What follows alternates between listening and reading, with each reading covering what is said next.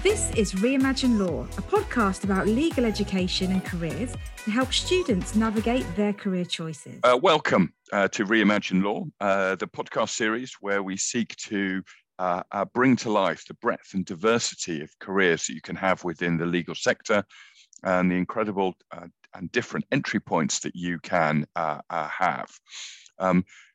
Today's podcast is part of a small series that we are doing with CMS.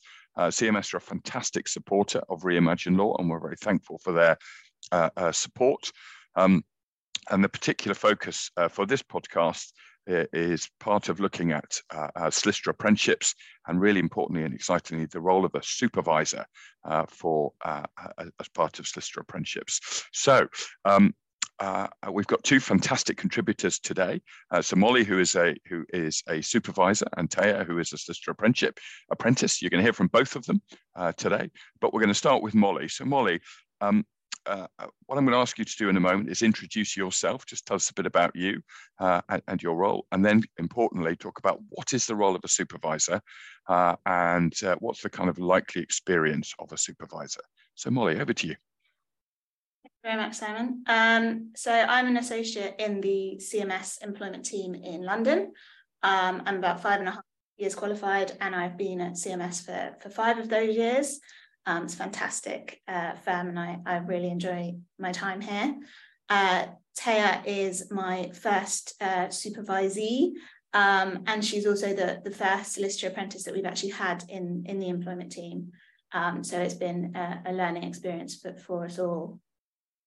In terms of your question and what the role of a supervisor is, I guess the thing to understand is that it's quite different to the role of maybe a line manager or a teacher or a tutor.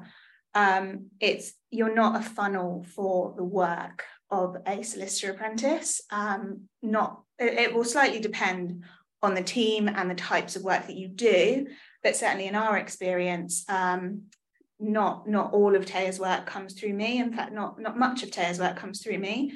It will come from the wider team and whoever kind of has the types of work that she can get involved in. So my role is more of a supportive role, both in terms of work and answering Taya's questions, pointing her to resources, things like that, but also in terms of kind of well-being, pastoral support, that kind of thing. You're really there to be the kind of point of contact for the solicitor apprentice in the team. With that and that setup, it's important to be conscious that you are not automatically aware of all the work that the solicitor apprentice is doing. You won't necessarily have visibility of that if it's coming directly to them. So it's really important that there's two-way communication between the solicitor apprentice and the supervisor, so that you can kind of help them to manage their capacity. And also, given the setup of an apprentice program and the fact that they are studying at the same time as working, it's really important to remind the team, the kind of wider team, not to overload the apprentice, to respect their non-working days and the other demands they're going to have on their time. There is that famous cliche that, a law firm is a very intense place to work, and we have sleep pods and all of that. I mean, certainly that is not the setup or expectation or culture at CMS at all. But, there may be times where you have deadlines or, very intense periods, and the solicitor apprentice's well-being and other demands really need to be respected in those periods. The other thing I just wanted to mention on that and the experience of a supervisor is that as the apprenticeship scheme is relatively new, it's quite likely that a supervisor will have been through the traditional trainee route and been to uni and done, how in my day was kind of the only option to become a solicitor. So they're going to be much less familiar with the programme, how it works, and so is the rest of the team, frankly. So one of the parts of your role as a supervisor is learning about the apprenticeship scheme from your apprentice, and also, the graduate team or whoever is coordinating that in the firm, and then teaching the rest of your team about that, because that education piece and kind of awareness is really important as well. Yeah, thanks, Molly. I think that's such an important point, isn't it? Is to as a solicitor apprentice, not to assume that your supervisor will know exactly what a solicitor apprenticeship is all about. Yeah, I think that's a really important point to flag. Looking at it from a slightly different perspective, Molly, what do you look for in your apprentice as a supervisor? So what are the things that you're looking for? I think the key point, and this is true for both solicitor apprentices and trainees, and frankly, many of the juniors we have in the team, is that you may not yet have the technical knowledge or the skills. Obviously, we're all developing that throughout our careers, and we'll all be at different levels. Certainly a solicitor apprentice who's coming straight in or is very early in their programme is going to, have quite limited amount of legal knowledge. And that's absolutely fine. And there is no expectation that you will be able to kind of hit the ground running in terms of legal knowledge. So the most crucial thing for a solicitor apprentice to display is the right attitude, being keen to learn, being keen to get involved, being proactive in kind of asking the right questions, looking for work, things like that. And also, being willing to ask questions that maybe exposes their lack of knowledge or experience, that I know that can be daunting, and people will often want to kind of fake it till they make it or whatever else, but that can be quite dangerous in a situation where, we need to get things right and we need to be accountable to our clients. So it's kind of being upfront and having, again, that two-way communication with your supervisor. Yeah, thanks, Molly. I think that's another really good point to make. Next question, and you mentioned earlier on that solicitor apprenticeships are still quite new to the firm, to CMS, as they are in most firms. It's still a fairly new thing, solicitor apprenticeships. So what surprised you as a supervisor about solicitor apprenticeships and the experience that you've had? So, as I say, I've not supervised anyone before, so a lot of this would be true for supervising a trainee as well, I imagine. But I think that the two key things that kind of I maybe wasn't aware would be such factors were, firstly, the kind of the way you're positioned as a point of contact for the rest of the team. So often people will come to me to ask about Taya's capacity, or particularly the types of work she can get involved with. I think one of the difficulties that people have with the apprenticeship scheme is judging the level of the apprentices' kind of abilities and the types of work they can get involved with. People are conscious it may be slightly different to a trainee, and obviously it's going to differ by apprentice as well, and what their personal experiences and kind of personal abilities.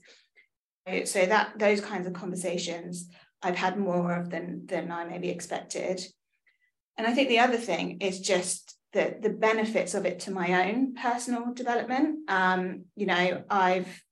We all develop our skills by explaining and teaching, and I think it's been a really good practice for me to kind of go back to basics and try and put myself into Taya's shoes and think what would I have known or not known, and why do I do things the way I do them, forcing me to kind of really think that through, and also to see what I find most useful in the way she presents information to me, because we're all providing information to someone, whether it's the partner in the team or the external client. So getting more visibility of what works and what doesn't through that relationship is really helpful to me. Thanks, Molly. Yeah, and so it's really been a two-way learning experience for you both, which I think is really, which is a great outcome, obviously. And final question for you, Molly. So, what advice would you give to a solicitor apprentice? So I think the key thing I would say is really keep an open mind when you go into the programme.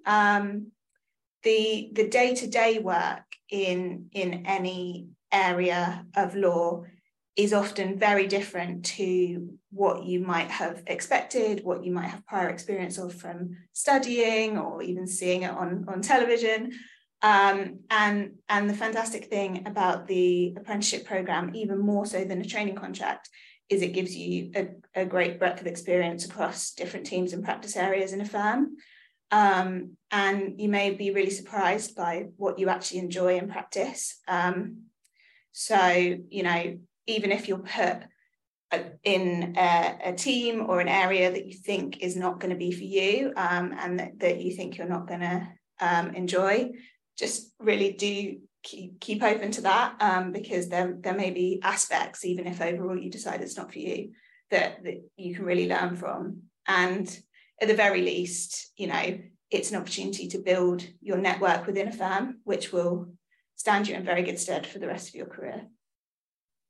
Fantastic. Thanks, Molly. So you've mentioned a cliche before, and another one, I guess, just listening to you there, is that bit about you don't know what you don't know.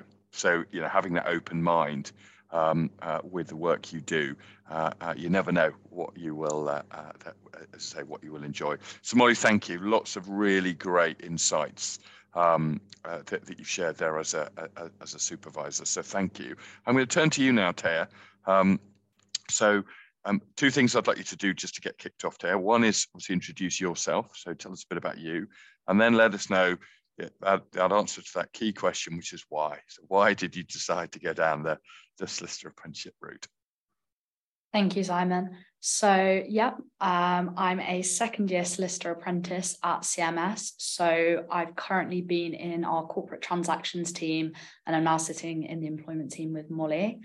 So I finished my A-levels just under 2 years ago now, and came straight from school to doing the apprenticeship. And when I was in that A-level period, I was looking at all my different options, and I knew that I wanted to study law. But my first choice at the time was actually to try and go to Oxford. So I was someone who was really set on getting into this sort of elite university. I thought it was the be all and end all when I was in school. And like so many other people, I did not get in. I did not do well in my interview for that. And it made me rethink my options and sort of rethink university as a whole, and whether I actually wanted to go, or whether in actual fact I just like the prestige and the idea of getting a degree from Oxford rather than spending 3 years studying full time. I'm racking up a whole lot of debt, which university is now extremely expensive. So when I was looking at alternatives to university, I came across the apprenticeship just sort of from Googling careers into law, really. And for me at the time, I was kind of thinking, I can't believe more people don't know about this, because to be able to do a program where I get 6 years of industry experience straight out of school, I get my degree paid for, my qualification paid for, and almost a guaranteed job at the end, seemed like a no-brainer. And for me personally, I knew I wanted to be a solicitor at the end of whatever study I did. So it was the obvious best route in my eyes. Thank you, Taya, and thank you for that honesty about your journey, because I think that's so, you know, it's so important that people hear that. Thank you for sharing that with us. You've talked about obviously your time at school and thought you had about going down the university route. So that brings us on to understanding a bit more about that transition from education onto an apprenticeship, and what should an apprentice expect when it comes to that transition. So to be completely honest, I didn't really know what to expect, because I was still in the cohort where COVID was very much an issue. So I didn't come and see the office before I joined. So my first day in the office meeting the teams was everything was brand new to me. I had no idea what to expect. And I think in terms of first days, it's the really little things that people who already work in a law firm or in an environment like this might not appreciate, will be either really daunting or really confusing to somebody. So as little as every door has a security lock on it, and you might not be able to navigate your way around. Everyone works open plans, so oftentimes you can hear people's phone calls. There's lots of little things that you might not realise somebody would be picking up on if they've never been in a professional or an office environment before. But in terms of the actual programme and the apprenticeship, things that you might not expect would be the types of work that you'd have available to you. So I think, especially coming from school, and when people say they want to go into law, speaking to a lot of students, a lot of the types of law I hear people want to do are criminal or human rights or family, which are all amazing areas. But for firms such as ours that do apprenticeships that are commercial or corporate firms, those just aren't areas of law we cover. So it's really something people need to look out for when they're applying, to make sure that the type of law they want to do is something that they can do on the apprenticeship. Another thing to note is, whilst our firm does do rotations, which I really, really enjoy being able to get a massive range of experience, some firms, and particularly maybe smaller high street firms, will do the same type of law for either the first 4 years or all 6 years of the apprenticeship. So being careful again, or just taking note when you apply for different apprenticeships about the types of law you can be involved in, and whether you want that breadth of experience or whether you'd be happy to go into a niche quite early on. I think something else that's very different from school is, as Molly mentioned earlier, the shift in the relationship you have between the people who are sort of checking your work and supervising you. Because in school, there's a very strict regime, and sort of every piece of work is thoroughly checked and you get thorough feedback on everything. Whereas in practice, you might not get feedback on a piece of work, but that doesn't mean it was either good or bad. It's just sometimes you might need to ask if you want anything more specific to work on. And also, not all of your feedback will come directly from one person. Again, as Molly mentioned, you'll work across the team and with lots of different people. And I do think that's a really good thing, because it means you can learn how different people's working styles are and sort of develop your own by cherry picking the parts of people's that you like. The final thing that I think was a massive shock to the system coming into a professional working environment was the difference in hours. So anyone who's listening who is a student will probably do the hours of about 9 till 3 or 9 till 4 on a school day. And obviously the working day is at the shortest, probably 9 to 5 or 9 till 6. And so those first few weeks, maybe few months, can be a bit of a struggle, but you do get used to it quite quickly. So, Taya, next question from me is, what did you expect from your supervisor? In fact, I'm going to merge two questions together actually here. So what did you expect from your supervisor, and how did you go about getting what you sort of wanted and needed from your supervisor? Thanks, Simon. So I think my expectation was that initially it was that maybe my supervisor would be the person that I got all of my work from, and that it'd sort of be similar to the relationship I had with a teacher in school. But as I said, in reality, it's not really like that. And I think I found more so that the supervisor-supervisee relationship is a really good sounding board for when you're doing work for people across the team, if you want to check the way in which you've done something, or maybe how long you've spent on something, to see if it's sort of within the range that they'd be expecting you to work. And it's also been really good to have that pastoral support, where I know I can talk to Molly about what's going on in my life as well as work and different things like that. But I think the key thing to remember with what to expect from your supervisor is they may not have ever done the role before. And again, they may not know fully what the program is about or what you're expecting. And so the key thing for getting what you want out of the relationship is really to have conversations about it, and to have those like honest two-way conversations where you can set up the relationship in a way that works well for you. So, I mean, my personal preference is to have slightly more contacts. So I guess in my previous supervisor-supervisee relationship, it was sort of infrequent contact on an as and when basis when I had questions, whereas Molly and I have set it up so we have weekly check-ins where I let her know what I've worked on and who I've worked with in the week, and she can sort of gather feedback on a rolling basis so that I always know where I can improve or what I could be doing or who I could be reaching out to. And for me personally, I think that's worked really, really well. I would say it's completely personal though. So some people may not feel they need a weekly check-in or that much support. And so it is really something you can tailor. But I think for me, one of the main things I was looking for, and I think I have found in this team, which I've really, really loved, is the integration and the way that Molly has helped me sort of put myself out into the team. One of the first things I did when I joined the team was send a team-wide email, which was terrifying at the time, but I got a lot of really lovely responses, and it meant that people saw my name, knew who I was and what the program was about. And from that, I've continued to build relationships across the team, thanks to Molly's advocacy for me. So that's been really great. Brilliant. Yeah, thank you. And yeah, so it's definitely about having the confidence to shape it in a way that's going to work best for you. And it's absolutely fine for it to be individualized. So what works for one person might work differently for another. So I think that's a really great message. 2 final questions. So penultimate one, and you've touched on some of this a little bit already, but what's been different to what you had expected? I think other than the points I mentioned about sort of not all of my work coming from Molly directly, the fact that you do work with so many different members of the team and at completely different levels means the feedback you receive might be extensive and it might be automatic, or it might be that you have to actively seek it out. And depending on, again, how busy the person is or what the type of work is, it may not be that they think you need feedback on it. So if it's something that maybe they do all the time that they don't recognize might be the first time you've done something, for you to actually point out, okay, this is the first time I've done it, it'd be really helpful if you could tell me, even if it's only tiny things, what I could improve on, or maybe the best way to go about this task the next time.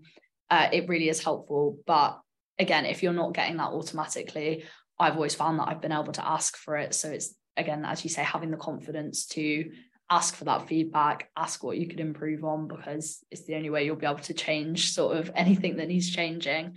But I think the other thing is you don't need to rely entirely on your supervisors for support. And in that, I mean, if it's a very specific, maybe applications related question or a drafting question, but you know one of the other juniors in the team might have done something similar, appreciating that supervisors are often more senior members of the team and so have very heavy workloads themselves. I've always found that I've been able to connect with the other trainees or the NQs in my team and ask them maybe all of the littler questions that I know they would have been in the same position asking, but they don't really seem sort of worthy of interrupting someone's busy day with. So the tiny things like how to format something and how style of things like that. So really utilizing the other relationships that you can build in a team is important, so that your supervisor relationship is still there if maybe you don't get the answer that you needed or you still don't quite understand something. But knowing that you have like a wider network as well as that specific supervisor is really helpful.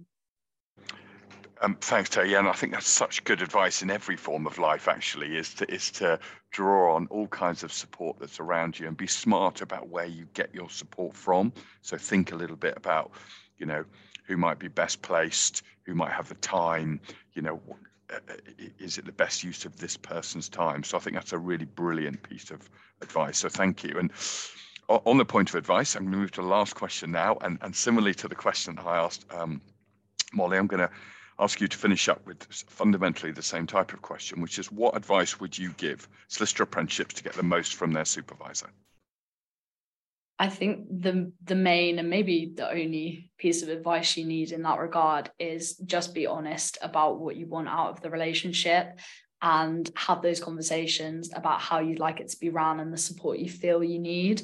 Because as we both said, it may not be something that your supervisor knows, but all the supervisors that I've come across have been really willing to work the relationship, how is best for you as the individual apprentice. So being clear about how you want it to work, being clear about any other targets or constraints you have. So bearing in mind that with the apprenticeship, you will have university deadlines, university check-ins, time off for exams, various different things. But as long as you make your supervisor aware of all of those things, then they can help to make sure the team is aware and that the work you're being allocated sort of fits around all those other commitments, which for us are equally as important as the work. A tip that I've had from some of my fellow apprentices that they found to be really helpful with their supervisor is keeping running work logs of the different types of work they've done and who they've worked with in the team, as well as any feedback they've been given on that work, because I think it just helps to keep your supervisor in the loop about what you're doing and to be able to signpost to them maybe any types of work that you haven't yet done but that you'd be interested in doing, or also if you've done a task a lot of times, any improvements that you've made, so that people are aware that you're really good at that task now, or maybe you need some more experience to get better at something. But I think the final thing I'd say is when you're using your supervisor for asking those questions, or if you need support with anything, it's great to try and find the answer yourself. And obviously we're encouraged to do some research, ask around before you just ask the questions. But I think what Molly said is very true, and that it's oftentimes better to not be scared to ask the question that you might feel like is a stupid one, because it could save everyone involved a lot of time. And down the line, it's a lot less difficult to have answered that question than to maybe unpick work that's been done wrong for however many hours. So a lot of it's all based in sort of have the confidence to advocate for yourself. Thank you. That's a really nice message to end on, about have the confidence to advocate for yourself, Taya. So I think that's a really great point. And that point about, I'm a big believer that go try and find the solution for yourself. But if you can't, and you think it's a stupid question, it's probably a really important question to ask. So it's really important you have the confidence to do that. So Molly, Taya, thank you so much. Masses of really great insight, honesty about the experience that you've both have, but that I'm sure will be really helpful to solicitor apprentices who listen to this, aspiring solicitor apprenticeships who might be listening to this, and of course supervisors and others who might listen to this to work out how to make the most of the relationship, because it's clear that you guys have done that really successfully. So thank you very much for everything that you have shared today. It's been really, really insightful. And so from all the team at Reimagine Law, thank you very much, and enjoy the next podcast, everybody.